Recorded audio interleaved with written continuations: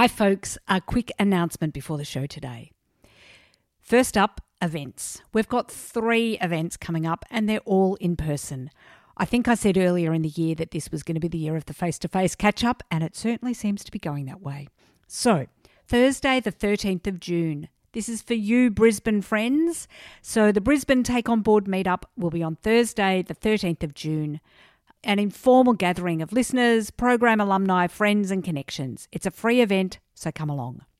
Next up, the 18th of July, this is for our Warrnambool and Great South Coast Take On Board friends. An event run in conjunction with Leadership Great South Coast and Bernadette Northeast. Governance, from fundamentals to advanced practice. Super early bird tickets for this event close on the 10th of June, so get on it.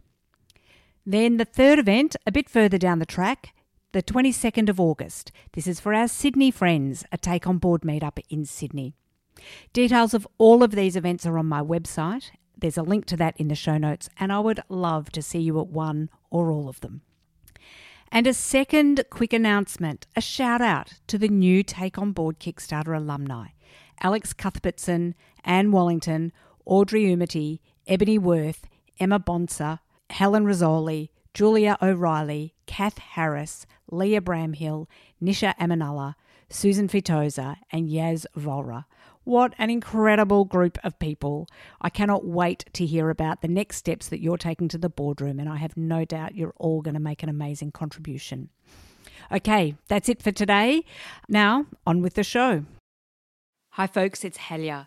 Just wanted to pop in at the start of this episode and say that you might notice that the audio is just a little bit glitchy in places for this episode. We've cleaned it up as much as we can, but every now and again you might notice that it's a bit glitchy. This is what happens when you have to do everything via Zoom. So I know you're all very familiar with how that works. Regardless, Louise has some really fabulous insights about advisory boards and what it means, and whether you're on an advisory board or a governance board, I think you're going to find a lot in today's conversation that will be helpful and insightful. So soldier on with it and enjoy the show.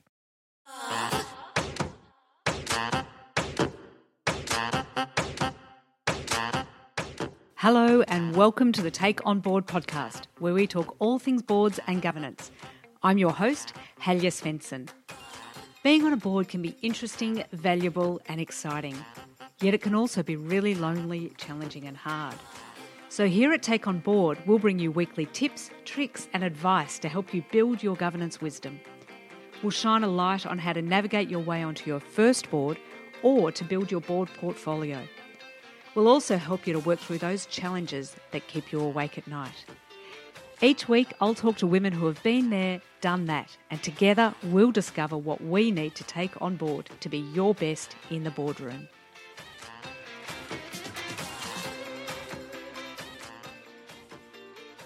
Today on the Take On Board podcast, I'm speaking with Louise Broekman about the emergence of advisory boards and why they are a growing area of work in portfolios. First, let me tell you about Louise. Louise is the founder and CEO of the Advisory Board Centre. Having had first-hand life-changing experience with her advisory board in a previous business, Louise researched and tested the advisory board sector for 5 years prior to establishing the world's first professional body for the advisory board sector. Welcome to the Take On Board podcast, Louise. Hello. Great to be here. Fantastic to have you. And I'm really looking forward to exploring advisory boards today because people often talk about advisory boards, but you know, there is a pretty broad range about what that might mean and how it could fit into portfolios and so on. So I'm really looking forward to the conversation today. But before we delve into that, I always like to find out a little bit more about our guests. So can you tell me a story about young Louise and what that tells us about how you got to where you are today? Well, I guess there's a few different young versions or younger versions. So I grew up in a family that had, small businesses, and that shapes you in such a way that it's just osmosis, isn't it, when you grow up in business. And so I established my first business when I was 19 years old for myself. and then worked in, it was all in tourism and hospitality, had my own restaurant, worked in with Qantas and managed island resorts on the Great Barrier Reef, Dunk Island and Great Keppel Island for a few years. So I loved living on the islands. That was also life-changing because you're not just managing a business, you're managing a community. You learn a lot from that when you're living and working together in isolation. But being in business has always been in my blood. And in 2000, I saw the opportunity for outsourced human resources to the business sector. And so I jumped into a business doing that. But a really good decision for me to make at that time was to establish a research model. So instead of taking corporate HR into the business sector, it's actually a very different thing. So I wanted to research that and develop methods and models based around what actually happens in the business sector, not just assuming it. And that business was a really good, solid business, but had the opportunity to expand. And I didn't want to mess up the wonderful opportunity of scaling a business. I wanted to make really strong decisions, and I didn't know the decisions they were making, whether they were good or not. And so I thought, I really need support, but I don't want to lose control of business. So I thought, I need an advisory board. So that was in 2005. And as they say, everything else is history from that, because that was absolutely life-changing for me, Helga. Well, I said that as part of the introduction, that that was a life-changing experience for you. So, which leads us beautifully to our topic around advisory boards. So that was your first experience. Tell us about how you even knew what an advisory board was and what it did for that organisation. I actually didn't know what it was, but and so I, probably like everybody else was doing at the time, I just made it up. I knew I needed support. I knew where my strengths were and where my blind spots were. And so I chose 3 people that I really deeply admired to have a collaborative conversation of a group of mentors that I deeply respected, that I really also admired the decisions that they had made, whether they're not, business decisions are not always easy decisions. And so finding people who can really navigate that in an ethical way, in a way that you really deeply respect, to support you and have them selfishly look at you and supporting you. And I wanted to step up and be the best I could be. So if I could do that in front of people that I really admired and they could really test my thinking, I thought that was just a great idea. So I had 3 people on that advisory board, and they were with me for that 5-year period. And it was equally there for the business as well as it was for me personally. So I needed to be able to survive my own ambition. So I knew I wanted to do that, but there are consequences to building a business, and the effort and the energy that's needed to be able to do that. So I wanted the business to be healthy, but I also wanted to be healthy as a human being, and not lose your humanity when you're so focused on driving something. So that was really important. That was part of the charter, actually, was for them to make sure they looked after my head, my pocket, and my heart. That was in the charter. Oh, I love that. That is fabulous. Yeah. It was very good. That enabled me to let my guard down, actually, Helga, because you don't want to project and say this business is fantastic and everything's going well. You've got to be able to say, I'm actually struggling here. And when you are that, people say being authentic, but being really genuine about how the impact those decisions have on the business, but on you personally, you're enabling people to be let in, and you make better decisions on that, because it's not just about being a bigger business, it's about being a better business and a better person for it. Oh, there is so much to pick apart in there. I hardly know where to start. So, I want to talk about a couple of things. So you said that, you knew your own strengths and you knew your own blind spots, and you wanted to bring people on to kind of work with that. What were the strengths of the people that you brought on, and how did you find them? Well, at the time, I just went into my own networks that I knew, because I didn't know how to access people I didn't know. And so with those 3 factors, I chose someone who is a serial entrepreneur in the tech space. So we developed Australia's first HR software at the time, back in 2004. We end up with thousands of businesses using that software, but it's not just the software, it's the commercialization strategy that sits behind it too. So I chose someone who was really strong in that space. Then they're all serial entrepreneurs, another entrepreneur that was really good on the numbers and really making really sound commercial decisions about the business model itself. And then I brought my brother on, who is also an entrepreneur, but he's one of my best friends, and I wanted him to make sure I was going to be okay. So that were the profiles that I sought, and I just approached them. And they were so generous with their time and their focus as well in supporting me in a structured way, so I wasn't overstepping the mark. But I structured 3 to 4 meetings a year, and that worked really well. I wish I'd known then what I know now about the structure, because imagine what I could have done now with knowing how impactful advisory boards can be with other types of structures in place as well. I'm eternally grateful for what they had done, and their candour and their intellectual honesty, and being able to be tough with me at times too when I really needed it, and then compassionate at other times as well. Oh, they sound like an amazing mix to have on deck for you. And you talked about the charter and what was it? The head, heart, and my pocket. Oh, that's right, of course. Head, heart, and pocket. I love it. So, talk me through the charter. You said you met 4 times a year, I think. By the sounds of things, looking after head, heart, and pocket. How did you put together? You were just learning as you go. What did you put in your charter? At the time, I probably just the things that were really important to the business. The way I do charters now and the way that we provide resources to certified chairs is actually quite different. But it was a really very, very focused on, I wanted to grow the business. I wanted to keep it safe and know what the parameters are around confidentiality and conflicts of interest and all those sorts of sort of standard type of business clauses that I had in that. But at the time, it wasn't particularly sophisticated, but it got the job done. And you had also said, if I knew then what I know now. Yeah. So if you did know then what you know now, what would you have done differently? So many things, Helga. When I was researching, testing and validating advisory boards for 5 years, I was chairing advisory boards. I did a research project on the consulting industry worldwide. So I researched 430 consulting firms in 17 countries to look at what those trends were.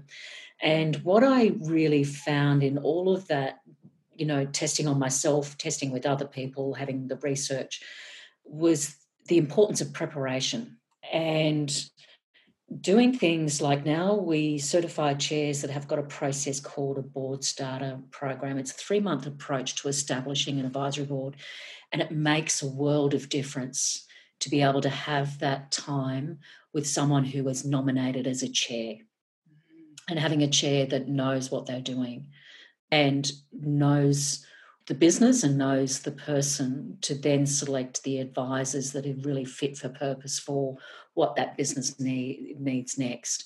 And this is the science that sits behind measurement of a business, measurement of economic impact of an advisory board, and having absolute clarity in purpose around what an advisory board is there to do for that period of time.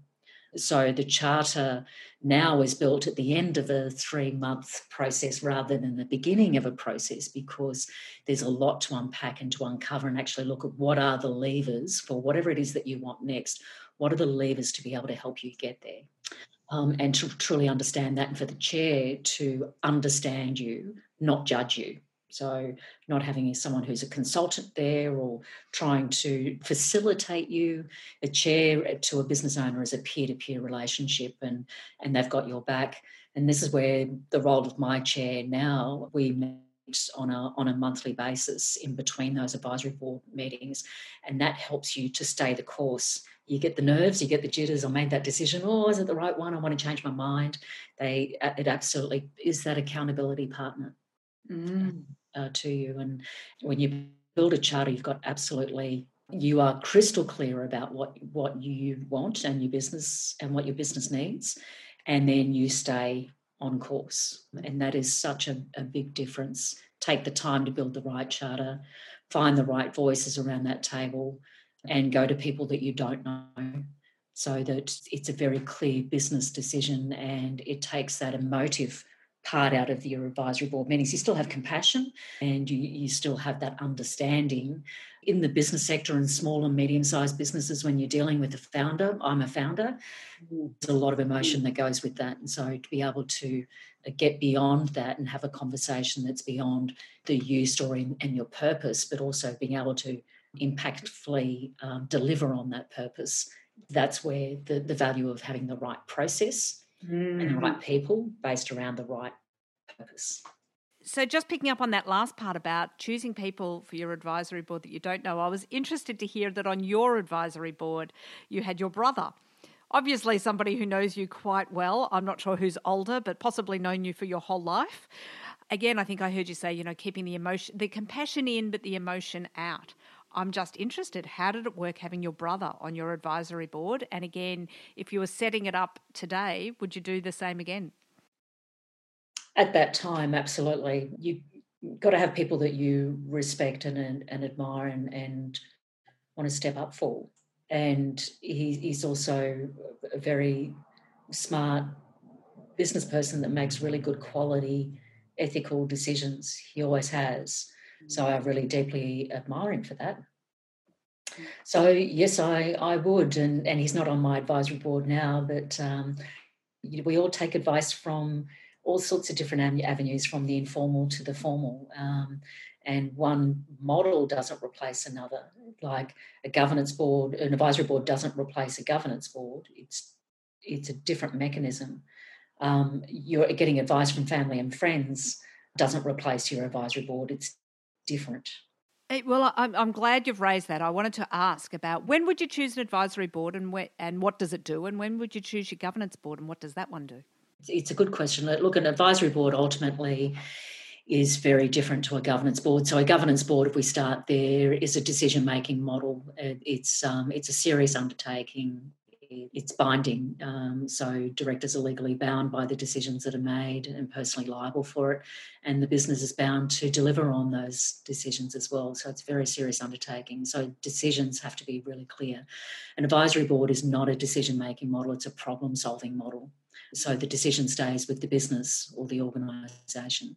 So it's there to, the mechanism is generally when you bring together external mentors, collaboratively having a conversation together. So it's a thinking system. And they review and road test ideas. They focus on whatever the agenda is and what the charter is, and they pull it apart. Consensus can sometimes be a killer on an advisory board. They're not there to make a decision. So road testing ideas, thinking it through. When my advisory board members start agreeing with each other, I tell them to stop it. I don't want you to agree. I want you to think this through for you. I want you to fight for it. And that's why the profile of advisory board members, they should all be very different from each other. So you have that rigour in the conversation. A governance board, from my understanding, mostly meet, 10 to 12 times a year. An advisory board meets around 4 to 6 times a year. Got to be really careful. You've got to have good governance around an advisory board because you don't want to create shadow directorship issues. And that's why a chair really needs to know what they're doing. So your advisory boards are, helping the founder often of the organisation build it up. How do they, often in governance boards, we hear of founders syndrome. How do advisory boards work with and around founders in the best possible way? So the advisory board market works with founders as well as businesses, organisations and corporatised environments as well. So the key market for advisory boards are generally businesses with $1.5 million to $100 million turnover. And there's a lot of different subsets on that. So 1.5 to 10 million, you're dealing with certain dynamics, 10 million to 30 million, 30 to 50, 50 to 100. So when you're dealing with the 1.5 million to 10 million and 10 million to 30 million, that's a lot of that founder market, especially the sweet spot of 5 million to 30 million. It's a very important space that advisory boards really take up, where business owners and founders want support, but they don't want to lose control of their business. They sometimes don't even realise that they are directors of their own business. They just, I'm business owner, so they don't even realise that they are a director, and that's their governance structure. So some founders and some businesses really work well with advisory boards because they can take feedback. Others that don't take feedback are not right for an advisory board. You'd be wasting your money. We think advisory boards are really relevant to 6% of the market. Businesses that are focusing on what's next, on growth, 74% of businesses have an advisory board because of the growth strategy. And 92% of them have never had one before. So I think they're really brave when they bring one in. And I think if you're going to get external advisors and you want to set up an advisory board structure, just do it well. If you're going to do it well.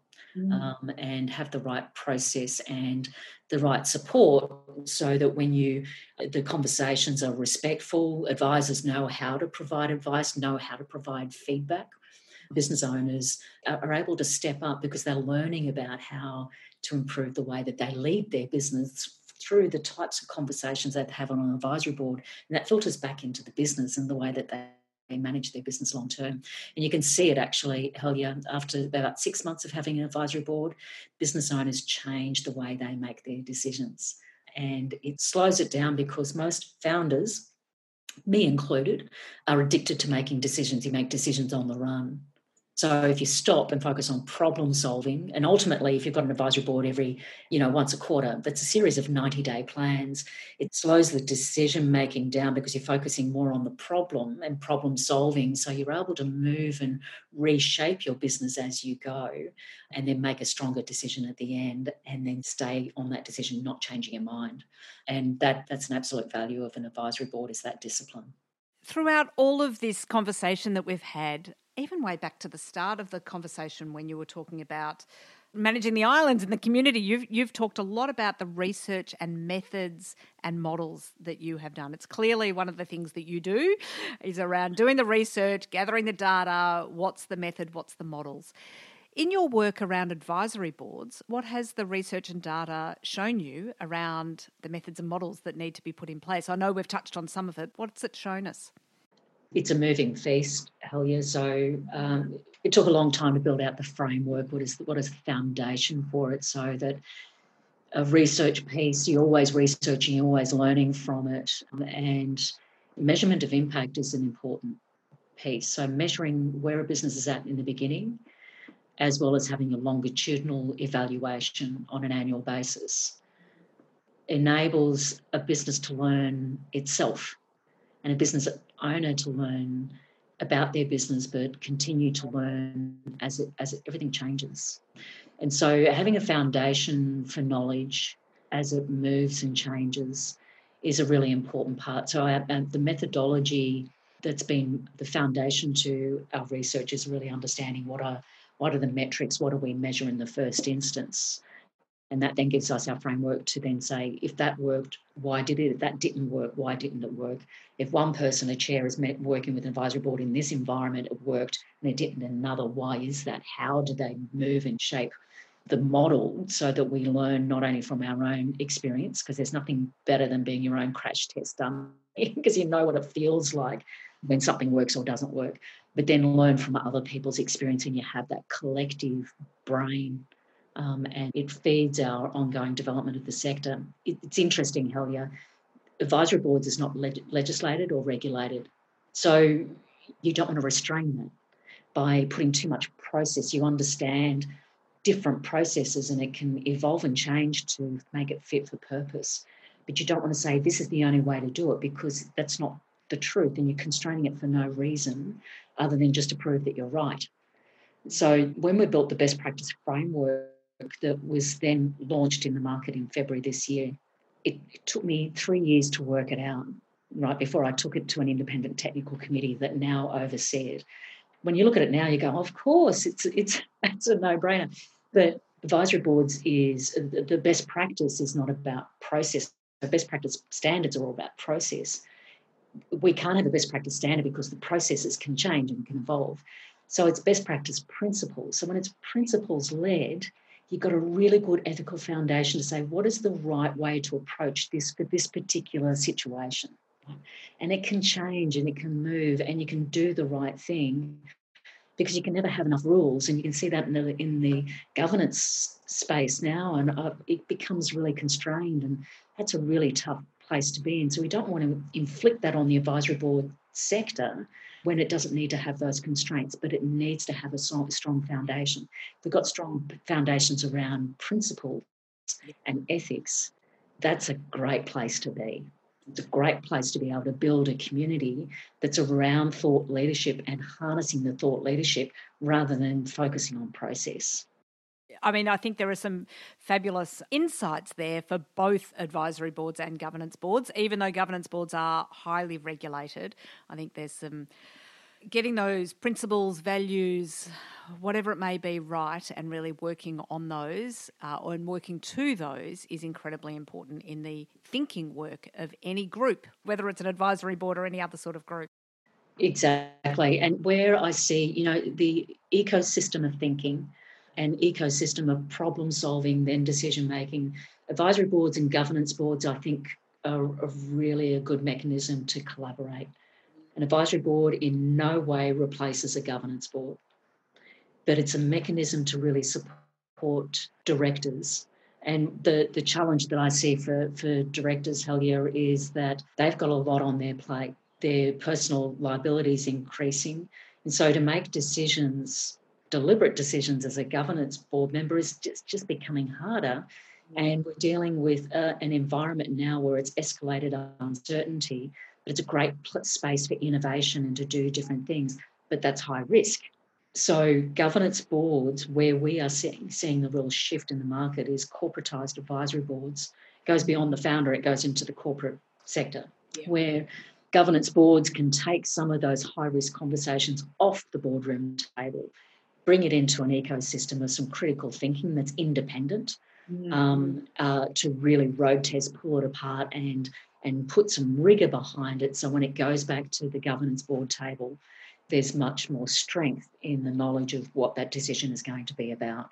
Fantastic. Yeah, so they can work hand in hand with each other, having those slightly different, what's the word, kind of emphasis on their roles rather than stepping on each other's toes. Fantastic. Exactly. And project-based advisory boards where it's just around a particular strategy.